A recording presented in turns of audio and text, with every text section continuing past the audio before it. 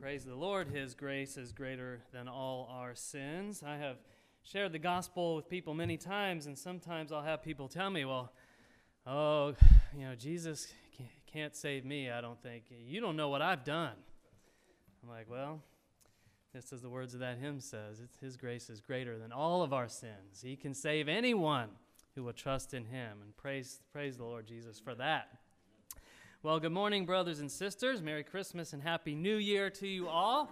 Please turn in your Bibles to the book of Mark, chapter 14. As we continue our journey through the book of Mark, we are in chapter 14 this week, and we are entering the climax of the book of Mark. It's all been leading to this, the death, burial, and resurrection of Jesus Christ. We'll see the actions of Jesus' friends and his foes in these last days before his death, burial, and resurrection in chapter 14. And we're going to see many different things. We're going to see some worship him. We're going to see some seek to kill him.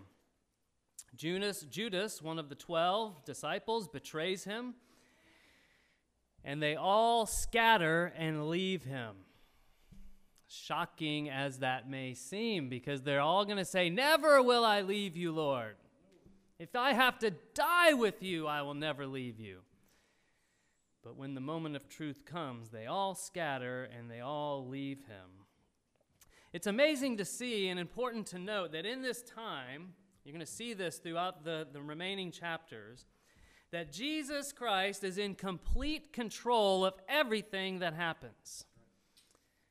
And it's amazing to watch it, because he's in complete control of his death, where and how he's buried, his resurrection, his ascension. He's in complete control of everything. He's not surprised by any of it. He's not alarmed by any of it. All the events of his death, burial, and resurrection happen exactly according to God's plan. And we'll watch it unfold in these last chapters. In chapter 14, we'll see the plot to kill Jesus formulated and unfold. He will be anointed for burial. He will observe the Passover with his disciples. He will be betrayed by Judas, arrested, convicted, and condemned to die by the council of the chief priests. So look at chapter 14, starting at verse 1, and we'll go through it line by line, verse by verse. We'll probably get through the first 25 verses today. It says, "It was now 2 days before the Passover and the feast of the unleavened bread. And the chief priests and the scribes were seeking how to arrest him by stealth and kill him. For they said, 'Not during the feast, lest there be an uproar from the people.'" And so let's just pause right here. The scene opens, and here are Jesus' enemies, the chief priests and the scribes. And they're formulating a plan to arrest Jesus secretly and kill him. And their plan is to not do this during the feast of the Passover. There are millions of people in Jerusalem observing the Passover.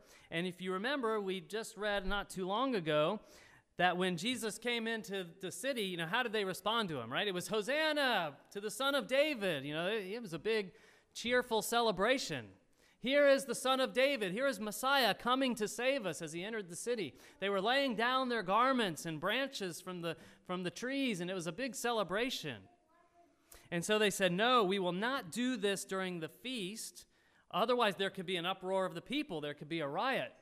And so we must do this secretly at a different time." But they're formulating a plan to kill him, to arrest him, and to kill him. But Jesus has a different plan for his death. Their plan will not come to pass. Jesus has a very different plan for his death. And so that's how the scene opens in chapter 14. Now look at verse 3. The scene moves to Bethany. "And while he was at Bethany, in the house of Simon the leper, as he was reclining at table, a woman came with an alabaster flask of ointment of pure nard, very costly. And she broke the flask and poured it over his head. There were some who said to themselves indignantly, 'Why was the ointment wasted like that? For this ointment could have been sold for more than 300 denarii and given to the poor.' And they scolded her. But Jesus said, "Leave her alone. Why do you trouble her? She's done a beautiful thing to me. For you always have the poor with you, and whenever you want, you can do good for them. But you will not always have me. She has done what she could. She has anointed my body beforehand for burial. And truly I say to you, wherever the gospel is proclaimed in the whole world, what she has done will be told in memory of her." Let's just pause there. Now, in these opening verses, you see a contrast here, right? Between his enemies, they're plotting to kill him, and his friends. A contrast between those who hate Jesus and those who love him. The chief priests and the scribes were seeking how to arrest him and to kill him. And Jesus' friends were hosting a dinner for him and anointing him with costly oil. We know from John chapter 12 that the woman who offered the oil, the pure nard, was Mary, Martha and Lazarus' sister. She's the woman who anointed Jesus with the costly oil. And Jesus is having dinner there with his friends. Now look at who's there. Simon the leper is there. Likely someone who Jesus healed from leprosy. Amazing the crowd here. Jesus is hanging out with lepers and tax collectors and scoundrels. People would always criticize him for that. So he's over at Simon the leper's house. That's how he was known. "Hey, where are you going to dinner?" "Oh, I'm going over to Simon the leper's." "Whoa, you sure about that, Jesus? You sure you want to go over there?" Amazing. So he's there, and they're hosting a dinner for him. And then Mary is there. Martha is there. Their brother Lazarus is also there. We know this from John chapter 11 and 12. And Jesus had just raised Lazarus from the dead. And his disciples were also there. So if you read John 11 and 12, you'll see that Jesus had just raised Lazarus from the dead. This is a dinner party, basically, to just treat Jesus well. Hey, we want to show our love to Jesus. We're going to take good care of Jesus. And so Mary at this time is so overcome with love for Jesus that she gives to him likely her most costly possession as an act of love and worship. I'm sure she thought it through very carefully, because this ointment, this oil, was very expensive, probably close to a year's worth of wages, because someone in one of the disciples said it could be sold for 300 denarii. That was a day's wage. So you're close to a year's worth of wages. I'm sure she thought about this very carefully. Oh, we're going to have dinner at Simon the leper's house. Jesus will be there. Jesus just raised my brother Lazarus from the dead. What can I give to Jesus as an act of love and worship to him? I'm sure she thought through it very carefully. And so she has this flask of very costly oil, of pure nard. Now, nard is native to India. So I'm sure it was very expensive, very difficult, very rare thing for her to have. Very valuable. So imagine this for yourself. Imagine offering to Jesus something that would take you a year or more of work to obtain. I started thinking about that. I work pretty hard. And it takes a lot to feed a family. And so that's a year's worth of work, not a year's worth of savings. No, this is a year's worth of work. And she's going to give it to Jesus as an act of love and worship. And that's what she did. And she did it joyfully. She did it joyfully. Now she breaks open the flask and she pours the oil on Jesus' head. You can read the different gospel accounts. Some say she pours the oil on his head. Others, John says it's in her hair and she wipes his feet with it. So basically she has used this whole container of oil and it's basically coming down his whole body, all the way to his feet. And she is taking her hair, she is on her hands and knees, and she is wiping his feet with this oil.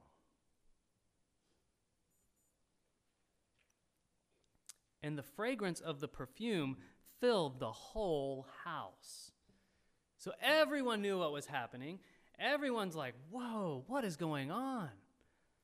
The fragrance is filling the whole house.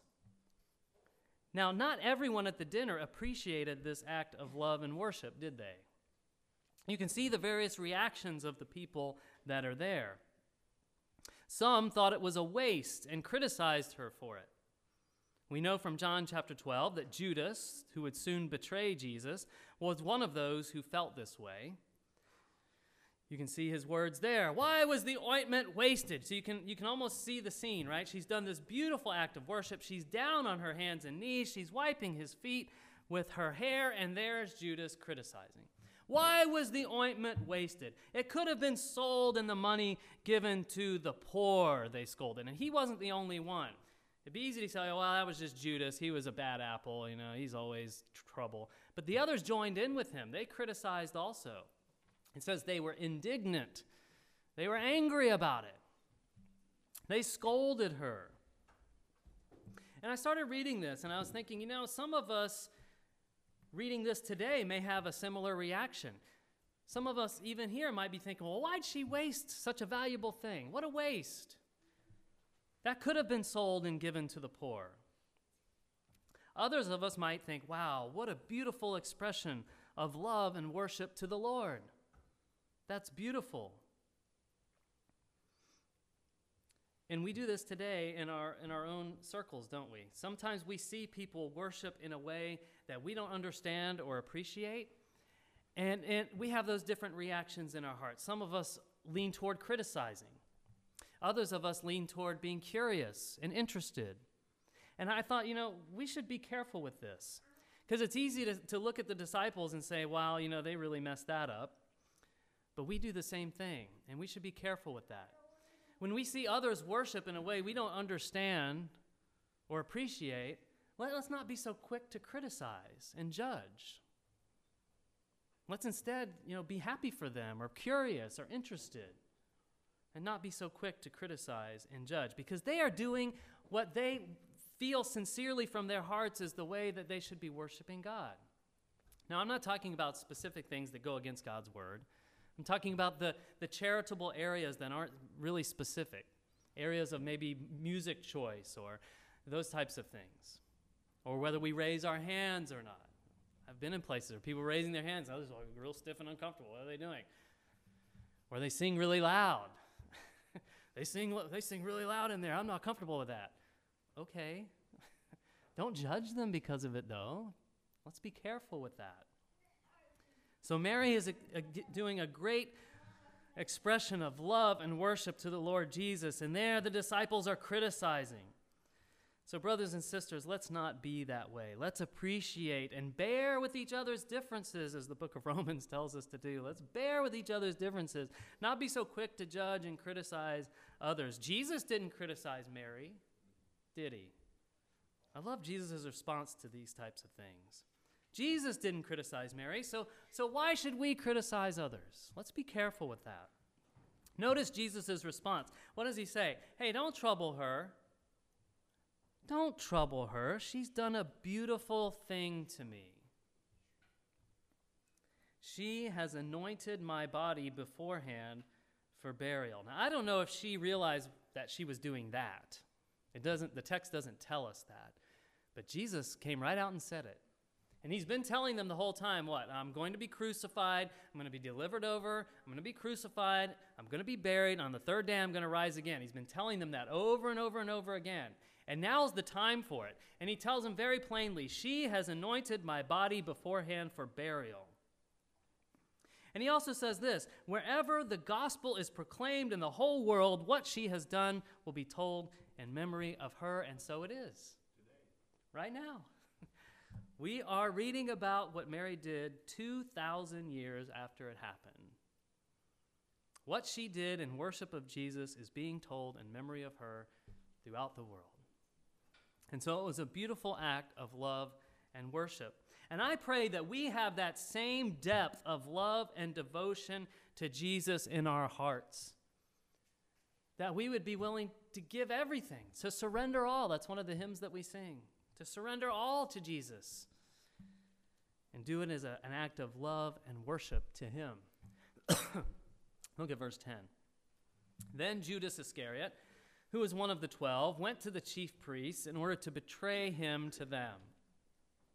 And when they heard it, they were glad and promised to give him money. and he sought an opportunity to betray him. It's verse 10 and 11. Now Judas, he's had enough. He's had enough. He leaves and he goes to Jesus' enemies to betray him to them. Now, when the chief priests heard that Judas was willing to help them, they were glad. And we know from Matthew 26 that they offer him 30 pieces of silver for his help in arresting Jesus. Now, this wasn't part of their original plan, was it? Their original plan was to wait. We're going to do this secretly, not during the feast. But here's Judas. And he's here to help us. All right. So they're thinking, yeah, all right. This is great. One of his own disciples is going to help us kill him. Look at verse 12. And on the first day of the unleavened bread, that's the feast, when they sacrificed the Passover lamb, his disciples said to him, "Where will you have us go and prepare for you to eat the Passover?" And he sent two of his disciples and said to them, "Go into the city, and a man carrying a jar of water will meet you.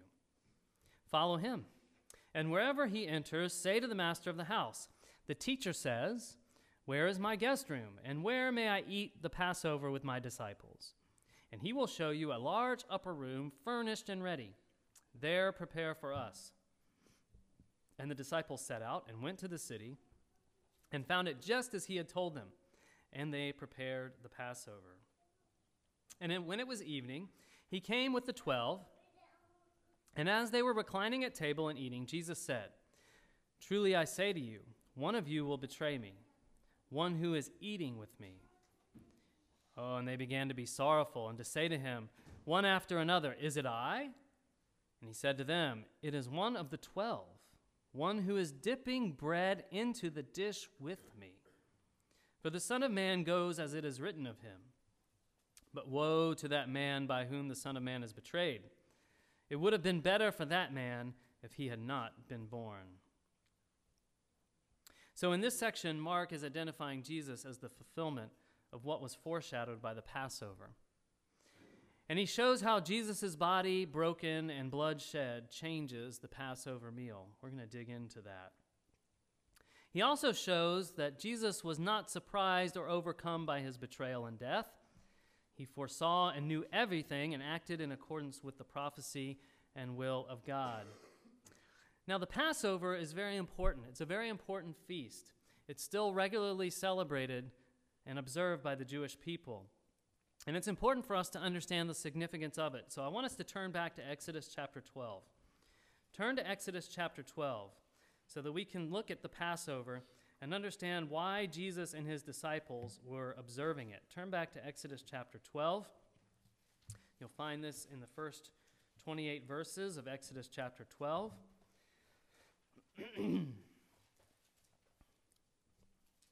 Starting at verse 1. The Lord said to Moses and Aaron in the land of Egypt, "This month shall be for you the beginning of months. It shall be the first month of the year for you. Tell all the congregation of Israel that on the 10th day of this month every man shall take a lamb, according to their father's houses, a lamb for a household. And if the household is too small for a lamb, then he and his nearest neighbor shall take according to the number of persons. According to what each can eat, you shall make your count for the lamb. Your lamb shall be without blemish, a male a year old. You may take it from the sheep or from the goats. You shall keep it until the 14th day of this month, when the whole assembly of the congregation of Israel shall kill their lambs at twilight. Then they shall take some of the blood and put it on the 2 doorposts and the lintel of the houses in which they eat it.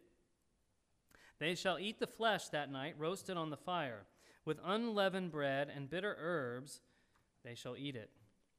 Do not eat any of it raw or boiled in water, but roast it, its head with its legs and its inner parts. And you shall let none of it remain until the morning. Anything that remains until the morning you shall burn. In this manner you shall eat it, with your belt fastened, your sandals on your feet, your staff in your hand. You shall eat it in haste. It is the Lord's Passover. For I will pass through the land of Egypt that night, and I will strike all the firstborn in the land of Egypt, both man and beast, And on the gods of Egypt I will execute judgments. I am the Lord. The blood shall be a sign for you on the houses where you are. And when I see the blood, I will pass over you. That's where the name of the feast comes from, pass over. And no plague will befall you to destroy you when I strike the land of Egypt. Then he goes on, verse 14, it shall be a memorial day for you. You shall keep it as a feast to the Lord. So you're not going to just do this once, Israel. You're going to keep doing this year after year after year after year. Throughout all your generations, as a statute forever, you shall keep it as a feast. 7 days you shall eat unleavened bread. On the first day you shall remove the leaven out of your houses. For if anyone eats what is leavened from the first until the seventh day, that person will be cut off from Israel. On the first day you shall hold a holy assembly, and on the seventh day a holy assembly. No work shall be done on these days. But what everyone needs to eat, that alone may be prepared by you. So there's very specific instructions here. And it's very important that they follow them carefully. You shall observe the feast of unleavened bread, for on this very day I brought you, your hosts, out of the land of Egypt. So it's a remembrance that God rescued them, God delivered them from bondage and slavery in Egypt. Therefore you shall observe this day throughout all your generations as a statute forever. In the first month, from the 14th day of the month at evening, you shall eat unleavened bread until the 21st day of the month at evening. So it goes for 7 days. For 7 days, no leaven is to be found in your houses. If anyone eats what is leavened, that person will be cut off from the congregation of Israel, whether he is a sojourner or a native of the land. You shall eat nothing leavened. In all your dwelling places you shall eat unleavened bread. Then Moses called all the leaders of Israel and said to them, go and select the lambs for yourselves according to your clans and kill the Passover lamb. So now go do it. Go find the lamb, the spotless lamb without blemish. Each of you, go do it. And then take a bunch of hyssop and dip it in the blood that is in the basin. So now they're supposed to use the blood and take it and apply it all over the home, the door of the home. Touch the lintel and the 2 doorposts with the blood that is in the basin. None of you shall go out of the door of his house until the morning. For the Lord will pass through to strike the Egyptians. And when he sees the blood on the lintel and the 2 doorposts, the Lord will pass over the door and not allow the destroyer to enter your houses to strike you. You shall observe this as a rite and a statute for you and your sons forever. And when you come to the land that the Lord will give you, as he had promised, you shall keep this service. And when your children say to you, hey, Mom and Dad, why do we do this? Not exactly how it's written, but that's what they're going to say. When your children say to you, what do you mean by this service? You shall say, it is the sacrifice of the Lord's Passover. For he passed over the houses of the people in Israel in Egypt, when he struck the Egyptians, but spared our houses. And the people bowed their heads, and they worshipped. Then the people of Israel went and did so, as the Lord had commanded Moses and Aaron, so they did. And so, Jesus also, with his disciples, were keeping the Passover according to the book of Moses. So the purpose of the Passover feasts, as we read just right now, just clearly, was for the Israelites to always remember God's delivering them from the bondage of Pharaoh to new life and faith in him. The feast points back to that event, but it also points forward. It's a shadow of things that were to come. It's pointing forward also to Jesus as the Lamb of God, the one who takes away the sins of the world. His death would happen at Passover, according to his plan, even though his enemies planned otherwise. So now back to Mark 14. And notice again how Jesus is in control of all of these events. He tells them who will meet them when they go into the city. There's going to be a man carrying a pitcher. That's amazing. Follow the man with the pitcher. Ask him these things. He's going to show you exactly what to do. He tells them what the person's going to be like. He tells them the kind of room the person's going to have. And while they're having the Passover meal, Jesus predicts his betrayal to his disciples. One of you will betray me. one of the 12, one of you who is sitting right now with me eating, he says. He knows and is in control of everything that is happening to him and around him. So why do we find it so hard to trust him sometimes? That's the question I had for myself. He can lay all this out with such clarity. Why is it so hard for me to trust him sometimes? Why is it so hard for us to trust him? We can fully trust him, brothers and sisters. We can fully trust the Lord. Look at verse 22, back to Mark 14. As they were eating, he took bread, and after blessing it, he broke it and gave it to them and said, "Take, this is my body."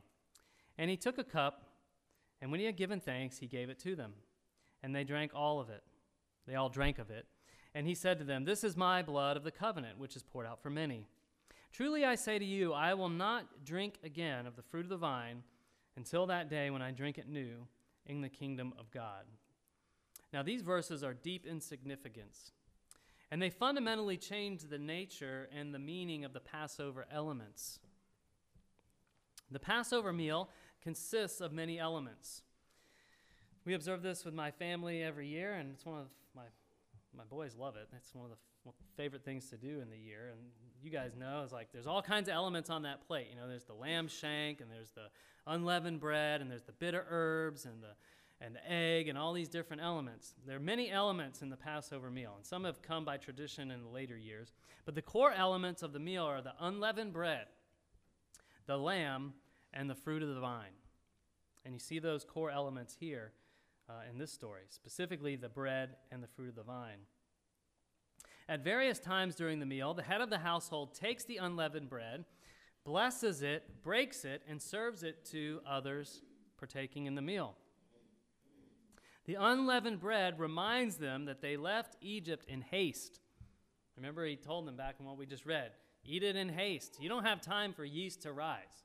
You're going to bake this bread. It's going to be unleavened bread. It reminds them that they left in a hurry, in haste.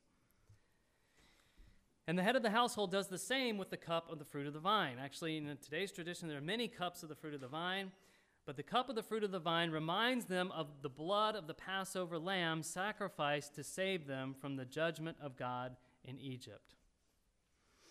And here, Jesus changes the fundamental meaning of these elements. And so what we're going to do today is we're going to incorporate our Lord's Supper time into this time of the message. And so we're going to go ahead and serve the bread and the fruit of the vine now and incorporate that into this.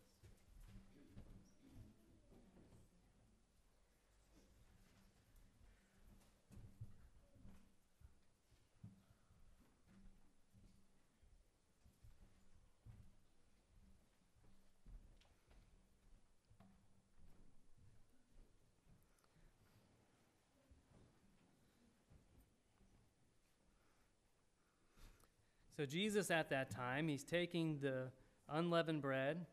He takes the bread, and as the head of the household leading the Passover meal, he breaks the bread. He breaks the bread. But now the broken bread represents Jesus' body. He says, broken for you. He says, take, this is my body. This is my body. So now it has a new meaning, he's saying. This little cracker that we eat, it's kind of, some of them even have like a bruised look to them because they've been baked. When we take this and we eat this, it's to remind us that Jesus' body was broken for us. Take and eat.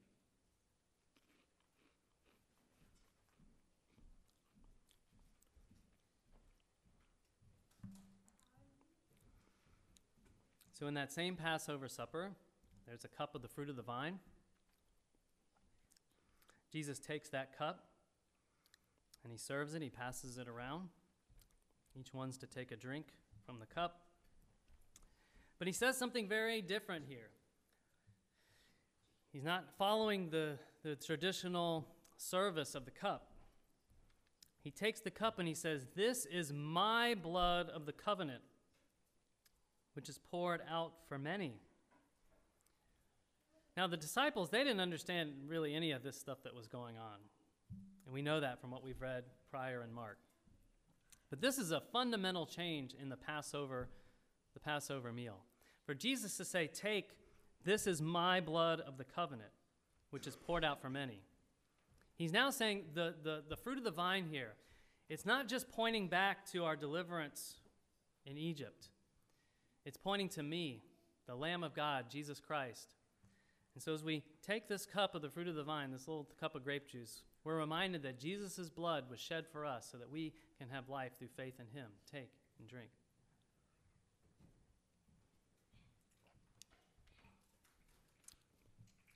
So as we drink, we remember Jesus' blood poured out for each one of us.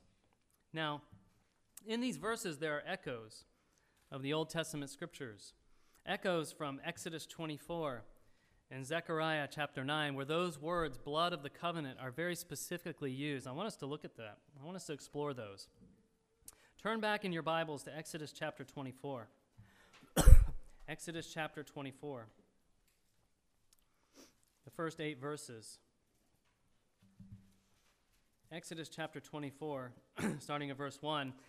Then he, which is God, said to Moses, "Come up to the Lord, you and Aaron, Nadab and Abihu, and 70 of the elders of Israel, and worship from afar.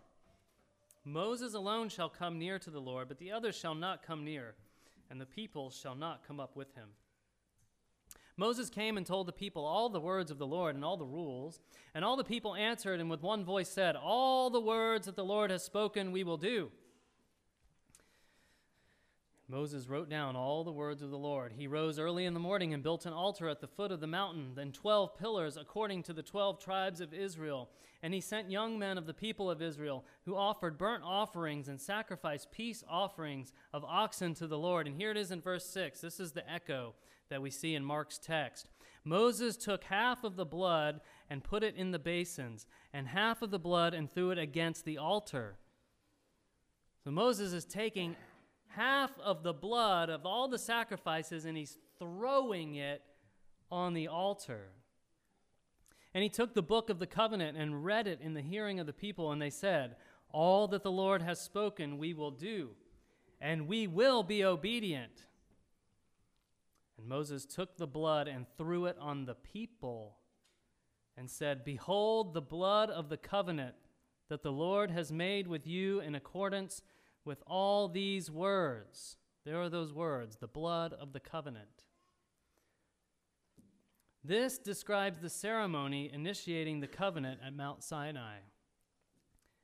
Whenever there's a covenant, there's blood. You can track it all the way through the Old Testament scriptures.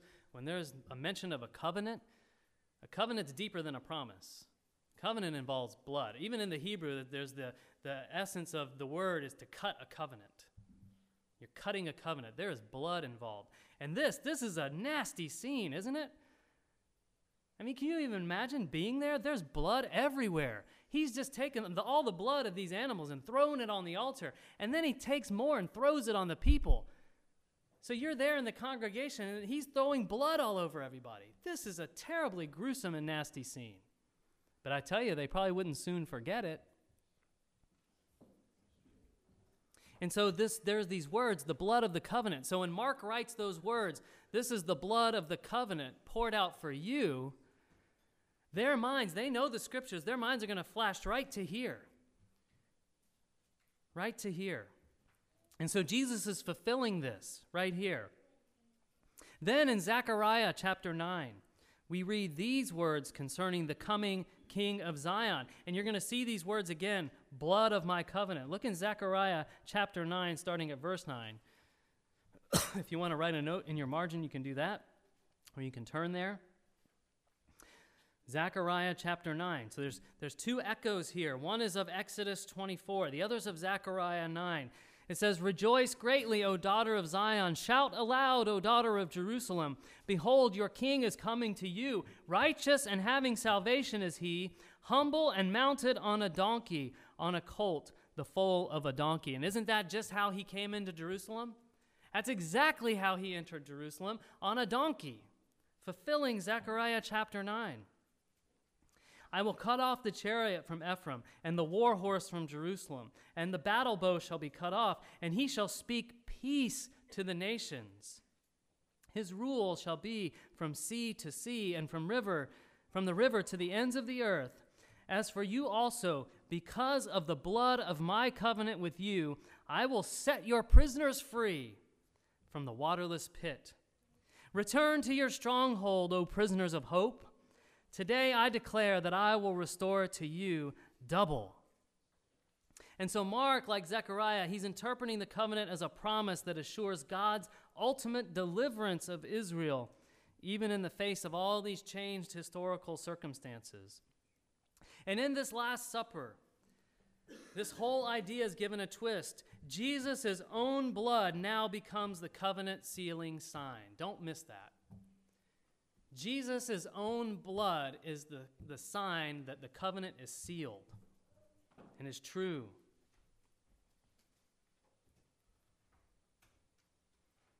Jesus' death is standing right here, and it's in the direct continuity with God's covenant with Israel.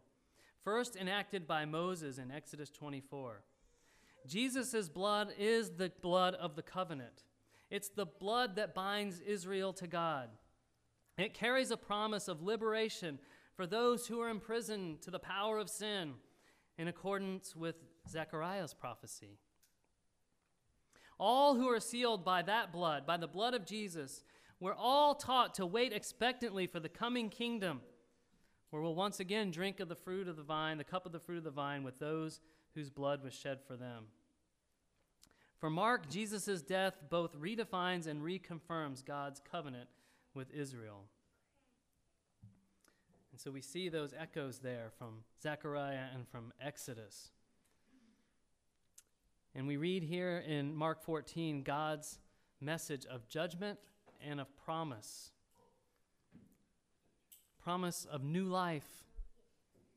Promise that we can be born again and set free from our sins. We can be delivered from our sins through faith in Jesus.